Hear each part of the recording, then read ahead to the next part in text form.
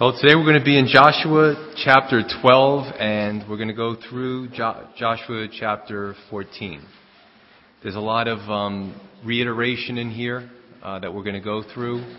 So some of it is going to be just read, and there's not going to be much exposition on it. But we saw the last time we gathered for Joshua the completion of the major conquests of Canaan by the children of Israel, ending with the northern conquest. And tonight we're going to see, again, a lot of reiteration, a lot of names, maybe, for lack of a better term, a drier or a less exciting portion of Joshua. But I remember a guy that I led to the Lord years ago when we had the Sunday night study, and he said to me, I remember one time I said, "So what did you think? You know, it was a little tougher portion of Scripture." Now, this is a guy that I led to the Lord, and I really ended up discipling, and he said to me, he goes, "Joe, the Word of God is not always going to be entertaining." I mean, I almost fell over. I'm like, boy, I'm teaching this guy something good. I mean, his attitude was, so what? You know, it's a more difficult portion of Scripture. It's the Word of God, though, and it needs to be, spoken of. So that's maybe what we're going to be in tonight.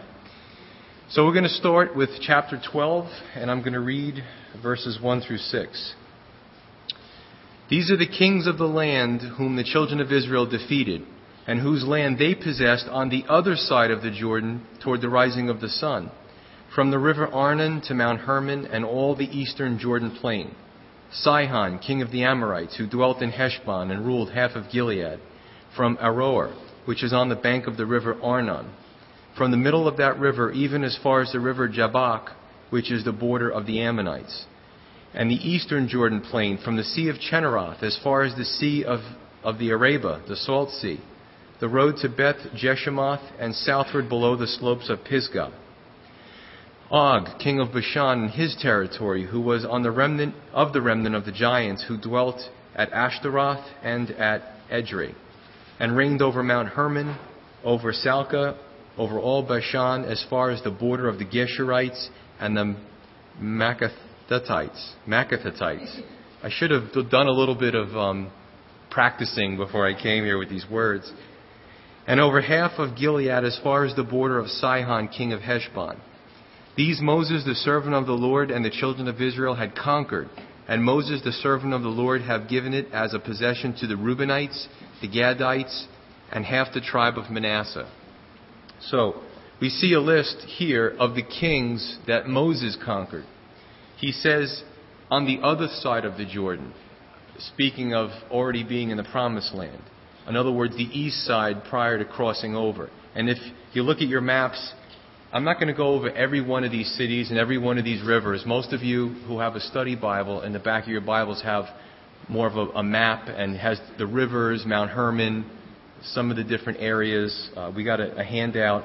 But if you look all the way down on the one that we handed out on the left side, it says Kadesh Barnea, which was the first time that they were supposed to go in, and the 10 spies came back with a bad report. It was their failure. And when they come in the second time, if you follow Kadesh Barnea and go eastward and then northward, you go up above the Dead Sea, and then you see the crossing of the Jordan River, Gilgal, Jericho, okay? So now you understand the route, if you don't remember, that Moses took, and then Joshua took the mantle, and he crossed over into the Promised Land. So this was all covered prior to us getting into the book of Joshua. In verse 6, he mentions Reuben, Gad, and the half-tribe of Manasseh. These three are always going to be lumped together with a specific event. This is covered in Numbers 32. This was the guys who had cattle. They liked the cattle grazing country. They didn't really want to go into the Promised Land, but they said, we'll give you some troops. We'll give you some troops. We'll settle on the east side and build cities for our families. Okay? Verse 7. And these are the kings of the country which Joshua and the children of Israel conquered on this side of the Jordan. On the west, from Baal Gad in the valley of Lebanon, as far as Mount Halak, and the ascent to Seir, which Joshua gave to the tribes of Israel as a possession according to their divisions, in the mountain country, in the lowlands, in the Jordan plain, in the slopes, in the wilderness, and in the south. the Hittites, the Amorites, the Canaanites, the Perizzites, the Hivites, and the Jebusites. The king of Jericho won. The king of Ai, which is beside Bethel, won. The king of Jerusalem won. The king of Hebron won. The king of Jarmuth won. The king of Lachish won. The king of Eglon won. The king of Gezer won. The king of Debir won. The king of Geder won. The king of Hormah won. The king of Arad won. The king of Libnah won. The king of Adullam won. The king of Makkedah won. The king of Bethel won. The king of Tappuah won. The king of Hepher won. The king of Aphek won. The king of Lasharon won. The king of Madon won. The king of Hazor won. The king of Shimron Meron won. The king of Ashshaph won. The king of Taanach won. The king of Megiddo won. The king of Kadesh won. The king of Jokneam in Carmel won. The king of Dor in the heights of Dor won. The king of the people of Gilgal won. The king of Tisra won. All the kings, 31. So you see a chronicling of these areas, these kings. And what you see here is, here's the list of the kings conquered by Joshua on this side of the Jordan. If you were in the Promised Land, the west side, subsequent to crossing into the Promised Land. And this is just a recap. This is what we've covered in the book of Joshua. All right? So, for the sake of doing verse by verse and getting through the whole Bible, I will read even the, maybe it's, legalistic or whatever, but I will read everything in there, and, you get the picture. A lot of this stuff will be familiar to you. Chapter 13, verse 1.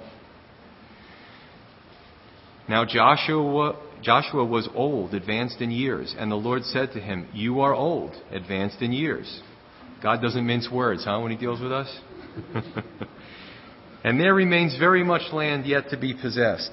This is the land that yet remains, all the territory of the Philistines and all that of the Geshurites, from Sihor, which is east of Egypt, as far as the border of Ekron northward, which is counted as Canaanite.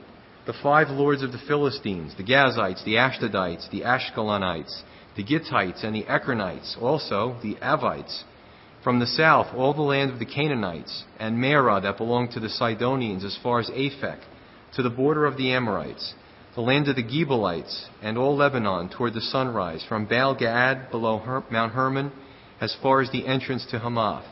All the inhabitants of the mountains from Lebanon as far as the brook Misrephoth, and all the Sidonians. Them I will drive out before the children of Israel, only divided by lot to Israel as an inheritance, as I have commanded you. Now therefore divide this land as an inheritance to the 9 tribes and half the tribe of Manasseh."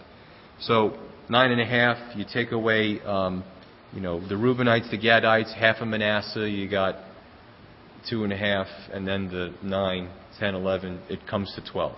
Okay? The math always works out. But, so what do we have here? Well, the majority of the problem is taken care of. You saw Ai, you saw Jericho, you saw all the cities fall, the northern kingdom, the central kingdom, right? So these walled cities have been razed, they've been taken down. Now what they need to do is take attention to detail to completely finish the job. Now I believe, or it is believed, that Joshua was close to about 100 years at this time. And God tells him, "You are old, advanced in years." But there remains much land to be possessed. So 2 things that are said. 1, there remains much land to be possessed. And 2, I will drive out the inhabitants before the children of Israel. I think what you see here is the cooperation between God's sovereignty, and you see it all throughout Scripture.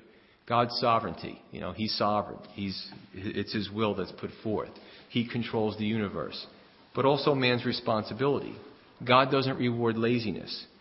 And we're going to see the problem that develops because the children of Israel become weary from war. And a problem develops. They let these splinters, these little factions, continue to bring in their false idols and draw the children of Israel away from God. And it becomes a problem later on. Because they don't completely fill God's mandate, which is their share of the bargain. God says, "I've got my duties that I'm going to do, and this is what I want you to do." And there's going to be some things that He just says to us, "Go do it." And He's going to expect us to be obedient. What's interesting is, if you're taking notes, 1 Chronicles 5, 25 through 26. 1 Chronicles 5, 25 through 26. Assyria came under the leadership of Tiglath-Pileser, and he takes them captive.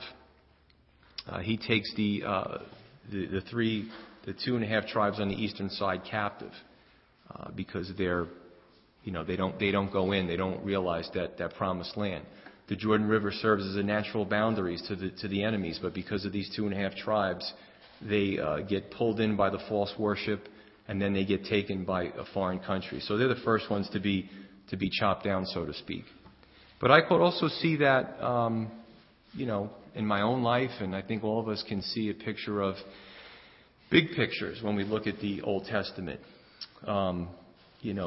Maybe some laziness, some spiritual laziness, or a promise that, or something that God has asked us to do, and we just kind of don't do it. And these things, not unlike these 2.5 tribes, and then completely children of Israel, we suffer the consequences of it. Verse 8 says, "With the other half tribe, the Reubenites and the Gadites received their inheritance, which Moses had given them beyond the Jordan eastward, as Moses, the servant of the Lord, had given them, from Aroer, which is on the bank of the river Arnon, and the town that is in the midst of the ravine, and all the plain of Medeba as far as Dibon. All the cities of Sihon, king of the Amorites, who reigned in Heshbon, as far as the border of the children of Ammon. Gilead and the border of the Geshurites, and the Makath, that's the one I'm having trouble with, Makathatites. All Mount Hermon, and all Bashan as far as Salcah. And all the kingdom of Og and Bashan, who reigned in Ashtaroth and Edrei, who remained in the remnant of the giants. For Moses had defeated and cast out these. Nevertheless, the children of Israel did not drive out the Geshurites or the Makathatites, but the Geshurites and the Makathatites dwell among the Israelites until this day." So at the time this book was written, they were still there. They hadn't been driven out yet. One other thing that I want to say, in addition to when I talked about the maps, and it took me a while to figure this out, and maybe a lot of you are a lot swifter than I am, which is very probable. But if you look at your maps in the back, if you have one of the study Bibles, there's a few pages before it, and in alphabetical order, it says basically an index to the maps. Most of the study Bibles have this. So maybe if you want to meditate on some of those names at another time, or look at the locations so you can get an idea where the borders are. Also, the study Bibles usually have, as you go through the maps, they'll have the different tribes of Israel and where they settle geographically on those maps.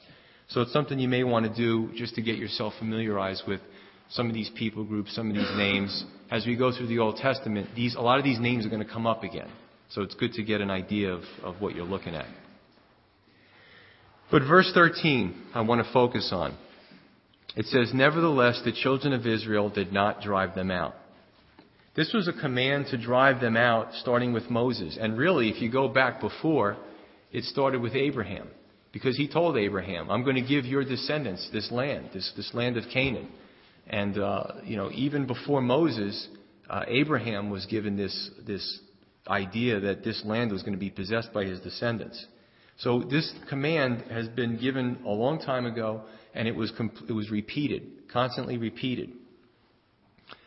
And in the observable world, there's so many examples you could look at. If you leave a few remaining, you're going to have problems.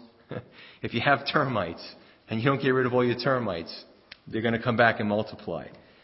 If you have a bug and you don't finish your antibiotics, you could have thousands of bugs in you. And, you say, I feel better, I don't need the last few pills. And you got a few bugs left, they become resistant to the antibiotics, and they're going to give you a hard time because they're going to become super bugs. If you look at, I had trouble with black mold. If you don't get all the black mold, these are ridiculous examples, but it's the truth. It comes back. Fleas. If you don't get all the eggs, the fleas come back. Terrorism. If you don't root out all the terrorists, they come back. But, and I think people maybe generalize about saying, everything in the Old Testament is a picture of sin. But it's true with sin. This was a picture of sin. If you don't completely get a handle on it, it's going to come back and it's going to bite you.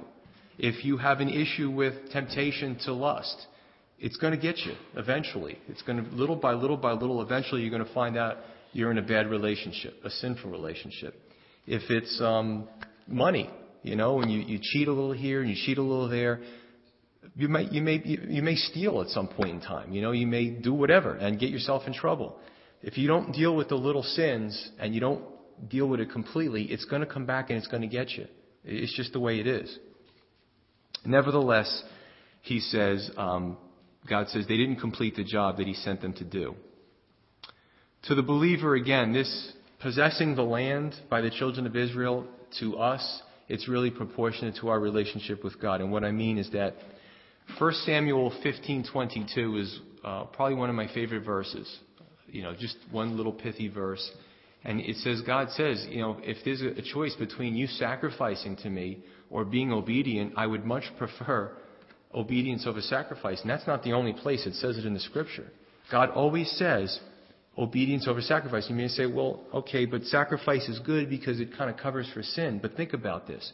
If you're obedient first, there's no reason to sacrifice, right?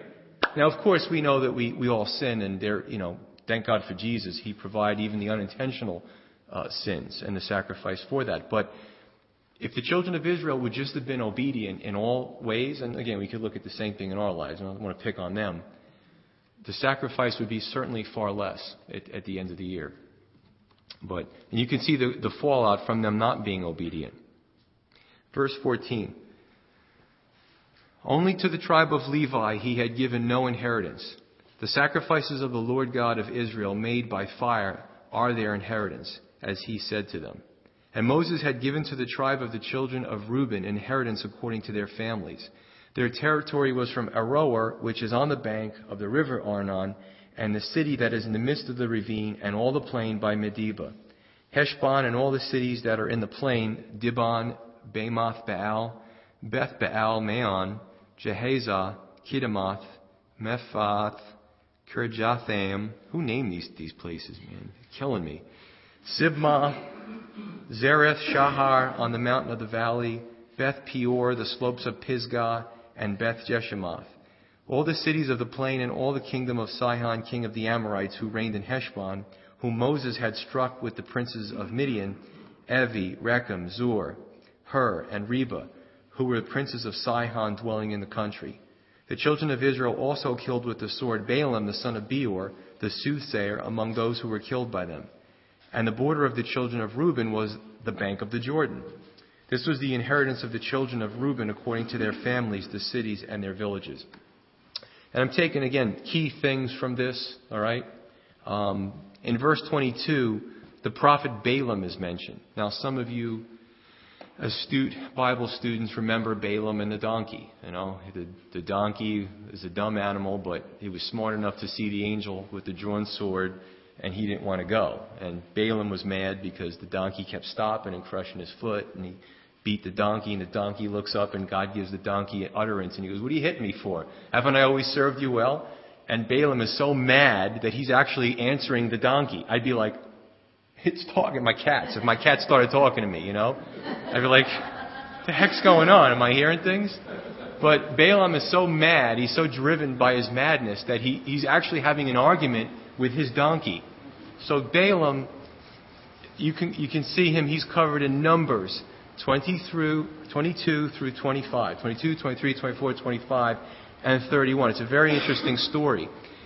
Here's a situation where a guy he's a prophet. And this is a very odd portion of Scripture because he's a prophet and God speaks to him.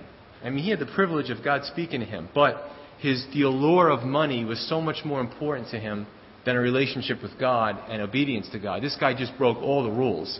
Money, obedience, deceit, trickery, disobedience. I mean, it was all there in the story. But the story goes that Balak was the king, and Balak wanted Balaam to use his prophecy as a prophet to curse the children of Israel. And every time he tried to do it, God said, "These are my people. You're not going to curse them." So Balak kept offering more and more money. And anyways, the story goes, Balaam can't curse them because they're God's people. So the plan was, and it was a good plan, it worked. Balaam says, "I know these people. We can get them another way. Get the women of Moab to seduce the men of Israel, and you can get them that way. You can destroy them from the inside instead of a direct frontal assault." Well, it worked. And in the end, it's a tragic story. And in the end, Balaam eventually is killed along with the Midianites. So he comes to a tragic end. I mean, I don't get it. I mean, if you want money and you walk away from God, and what are you going to do with that money? You know, your enemy's with God. He could have been a good prophet, you know. Well, anyway, the point there is that Satan didn't destroy the children of Israel outrightly. He used trickery. He worked in Balaam, and he used trickery to defeat the children of Israel through seduction and all the other kind of stuff. So, and I would suspect that even in our lives, if you can see it coming, you can see it coming. The assault's coming. You know for what it is. I got to be in prayer. Can you pray for me? You got to be in the Word, fellowship, all that stuff, and that's great. But when you don't see the stuff coming, you know, underneath, you know, tunneling underneath the gate and getting you, you're caught off guard, and that's usually Satan's probably best way to get us is underhandedly. But anyway, as far as the Midianites go, Reuben ends up, the tribe of Reuben takes Moab, they take their land, and probably all of Midian too. And that's the land, if you're looking at the Dead Sea, to the right of the Dead Sea, and then further down to the northern part of the Arabia Peninsula. Verse 24. Moses also had given an inheritance to the tribe of Gad, to the children of Gad, according to their families. Their territory was Jazer and all the cities of Gilead, and half the land of the Ammonites as far as Aroer, which is before Reba, and from Heshbon to Ramath, Mizpah, and Betonim, and from Manaheim to the border of Debir. And in the valley of Beth Haram, Beth Nimrah, Succoth, and Zephon, the rest of the kingdom of Sihon, king of Heshbon, with the Jordan as its border, as far as the edge of the sea of Chinnereth, on the other side of the Jordan eastward. This is the inheritance of the children of Gad according to their families, the cities, and their village. In case I didn't make it clear, I mean, the study Bibles have little captions, but it basically is the inheritance. The pieces of land are being cordoned off and given to the 12 tribes of Israel, except for Levi, and we're going to talk a little bit about him and what he gets. Verse 29. Moses also gave an inheritance to half the tribe of Manasseh. It was for half the tribe of the children of Manasseh according to their families. Their territory was from Manaheim, all Bashan, all the kingdom of Og, king of Bashan, and all the towns of Jair, which are in Bashan, 60 cities. Half of Gilead and Ashtaroth and Edrei, cities of the kingdom of Og and Bashan, were for the children of Machir, the son of Manasseh, for half of the children of Machir according to their families. These are the areas which Moses had distributed as an inheritance in the plains of Moab, on the other side of the Jordan by Jericho eastward. But to the tribe of Levi, Moses had given no inheritance. The Lord God of Israel was their inheritance, as he had said to them. Listen, bear with me and get through these names, because the end part is probably the best part of all this, all right? So stay with me. Verse 29 through 33, which we went over, something notable in there was Og. I don't know how many of you remember Og. Og was the king of Bashan. Og was notable because he had a bed that was 13 and a half feet long. This guy was a big dude. He was one of the giants. So even Dave's bed is smaller than that. Dave's always here when we talk about the giants. But we can read about his defeat in Numbers 21. Levi didn't get a piece of land. But Levi had something far better than a piece of real estate. God was to be their inheritance. Their whole life was dedicated to the service of God. What's interesting is God didn't want the Levites to be distracted from serving Him and serving the people and being that conduit from the people to God and God to the people. So He didn't give them real estate. He didn't want them to be distracted by that, by tribal issues, or anything else pertaining to them getting land. And you may say, well, that's, well, you may not say if you know the Bible, but people may say, well, that's, they don't get a piece of land. I'll tell you what, if God said to me, He just mapped out my life for the next 5 years and said, you stay right here and this is what I want you to do. You don't have to cut the lawn or do this or that. I don't know, that might not be so bad, but you see these guys get God as their inheritance. They're devoted to His service. And that's where there's a discussion about like the tithe. when the tithe comes in. What's a tithe? People hear tithe all the time. But tithe just means a tenth. And what would happen was they would give, the children of Israel, everybody else would give a tenth of what they had to support the Levites so they could support the temple services and the service of God. And that carries through to the New Testament. The congregation supports the ministers, and the ministers support the congregation being fed with the Word of God.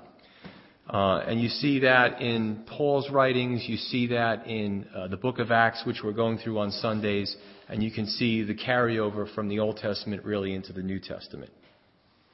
Now, the only problem with that is people who may not know the Word of God that well or understand Christianity, or maybe you're not a Christian that long, they see these guys on TV with the fancy jewelry and the Bentleys and the big houses, the mansions, and they think, are all pastors like that? Well, that's an aberration. That's not scriptural. God didn't say that the Levites were going to be rich. You know what I'm saying? So that's where it goes too far, and that becomes a problem. It's not his original plan. But Reuben, Gad, and the half-tribe of Manasseh, they were content in living outside the boundaries that God had for them.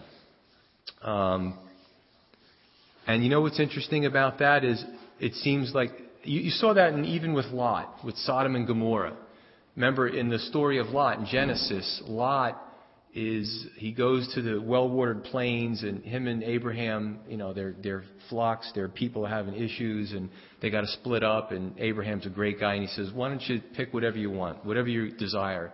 And Lot looks and says, that looks good, that's where I'm going. He takes all his servants and his animals, and that's where he goes. And you find little by little through Genesis, he starts at the outside, and then he ends up at the inside, and then he actually becomes part of Sodom's society. And before it's destroyed, he's got to be pulled out. Him and his family, the only righteous ones left. But the point I'm trying to make is that Lot actually goes in the wrong place, but these people, Reuben, Gad, and the half-tribe of Manasseh, stay on the outside in the wrong place. So whether you're inside in the wrong place or on the outside in the wrong place, the point is this. Many people, including Christians, can be very content on living on the border of God's will. God says, this is what I have for you. It may take a little work. It may take some time. It may take some maturity. It may take some hardship, but this is what I have for you. And some people are like, I'll take the easy way. I'll take an easy life for 500, Alex. You know what I'm saying? So this is what you see in this story. Now into chapter 14, starting with verse 1. I'm just going to read it through. These are the areas which the children of Israel inherited in the land of Canaan, which Eleazar the priest, Joshua the son of Nun, and the heads of the fathers of the tribes of the children of Israel distributed as an inheritance to them. Their inheritance was by lot, as the Lord had commanded by the hand of Moses, for the 9 tribes and the half-tribe. For Moses had given the inheritance of the 2 tribes and the half-tribe on the other side of the Jordan, but to the Levites he had given no inheritance among them.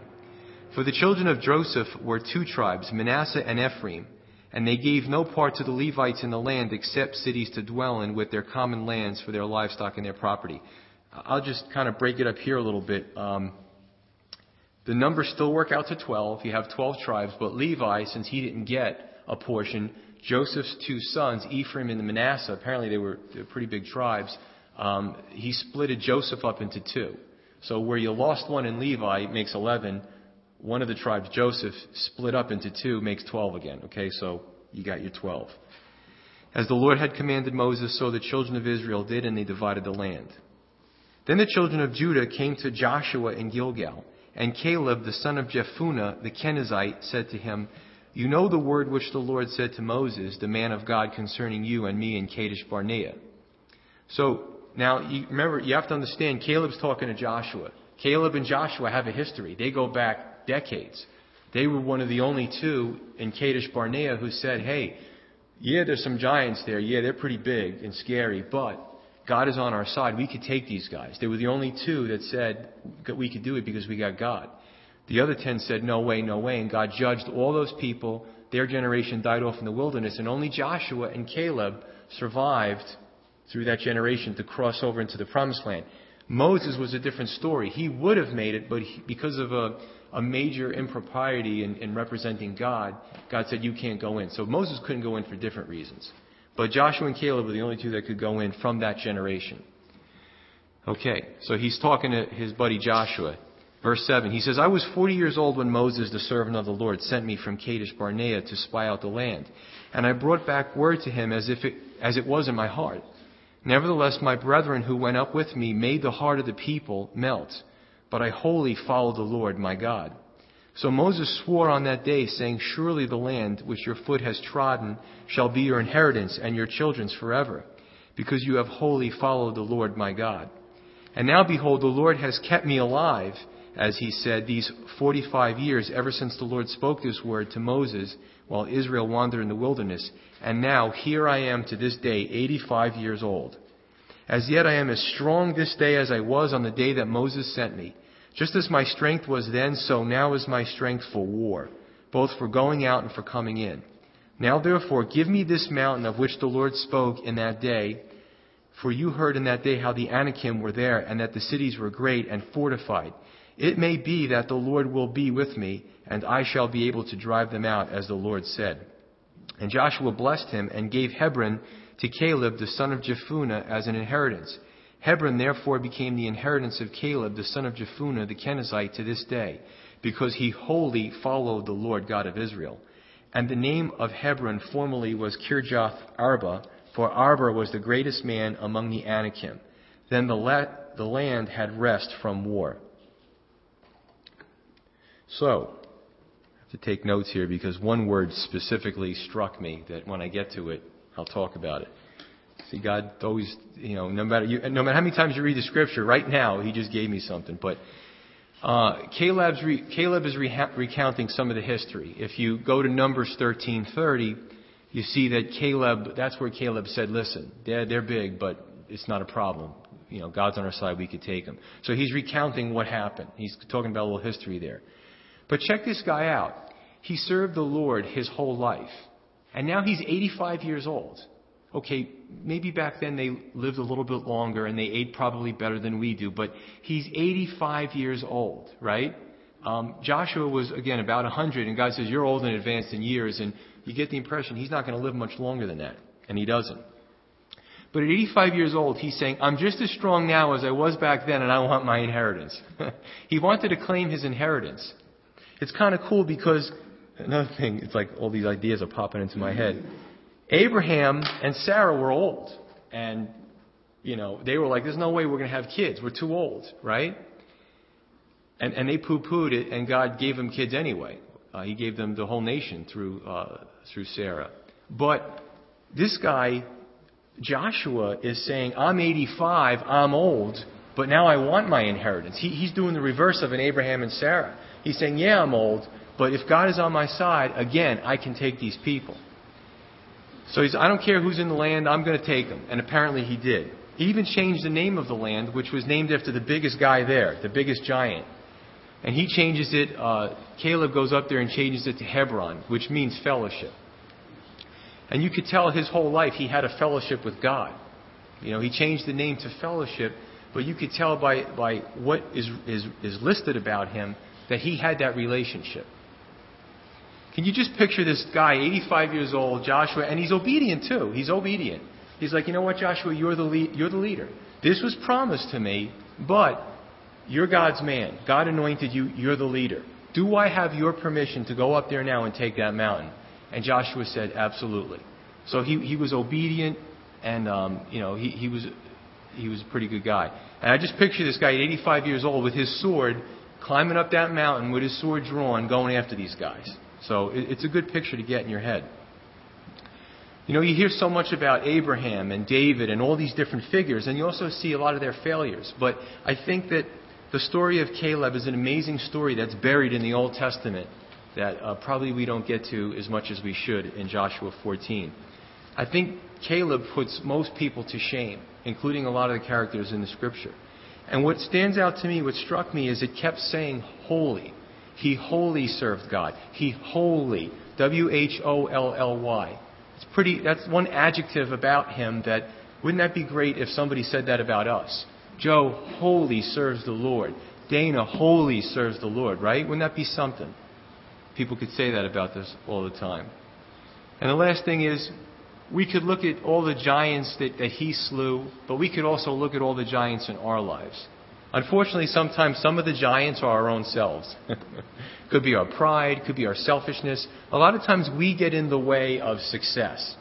You know? It's that warring with our own flesh, right? So it's funny because we like to say, the devil made me do it, or I hear people always say, oh, it's Satan. Always talking about Satan, but you know what? Sometimes Satan probably looks and goes, I didn't even have to do anything. You did it yourself,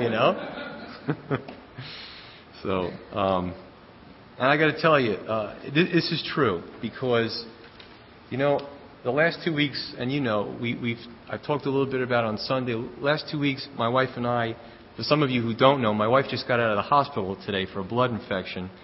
But we've been just kicked around back and forth for the last 2 weeks. My son was in a bus accident, had to go to the hospital, he hit his head. My grandmother dying, just everything.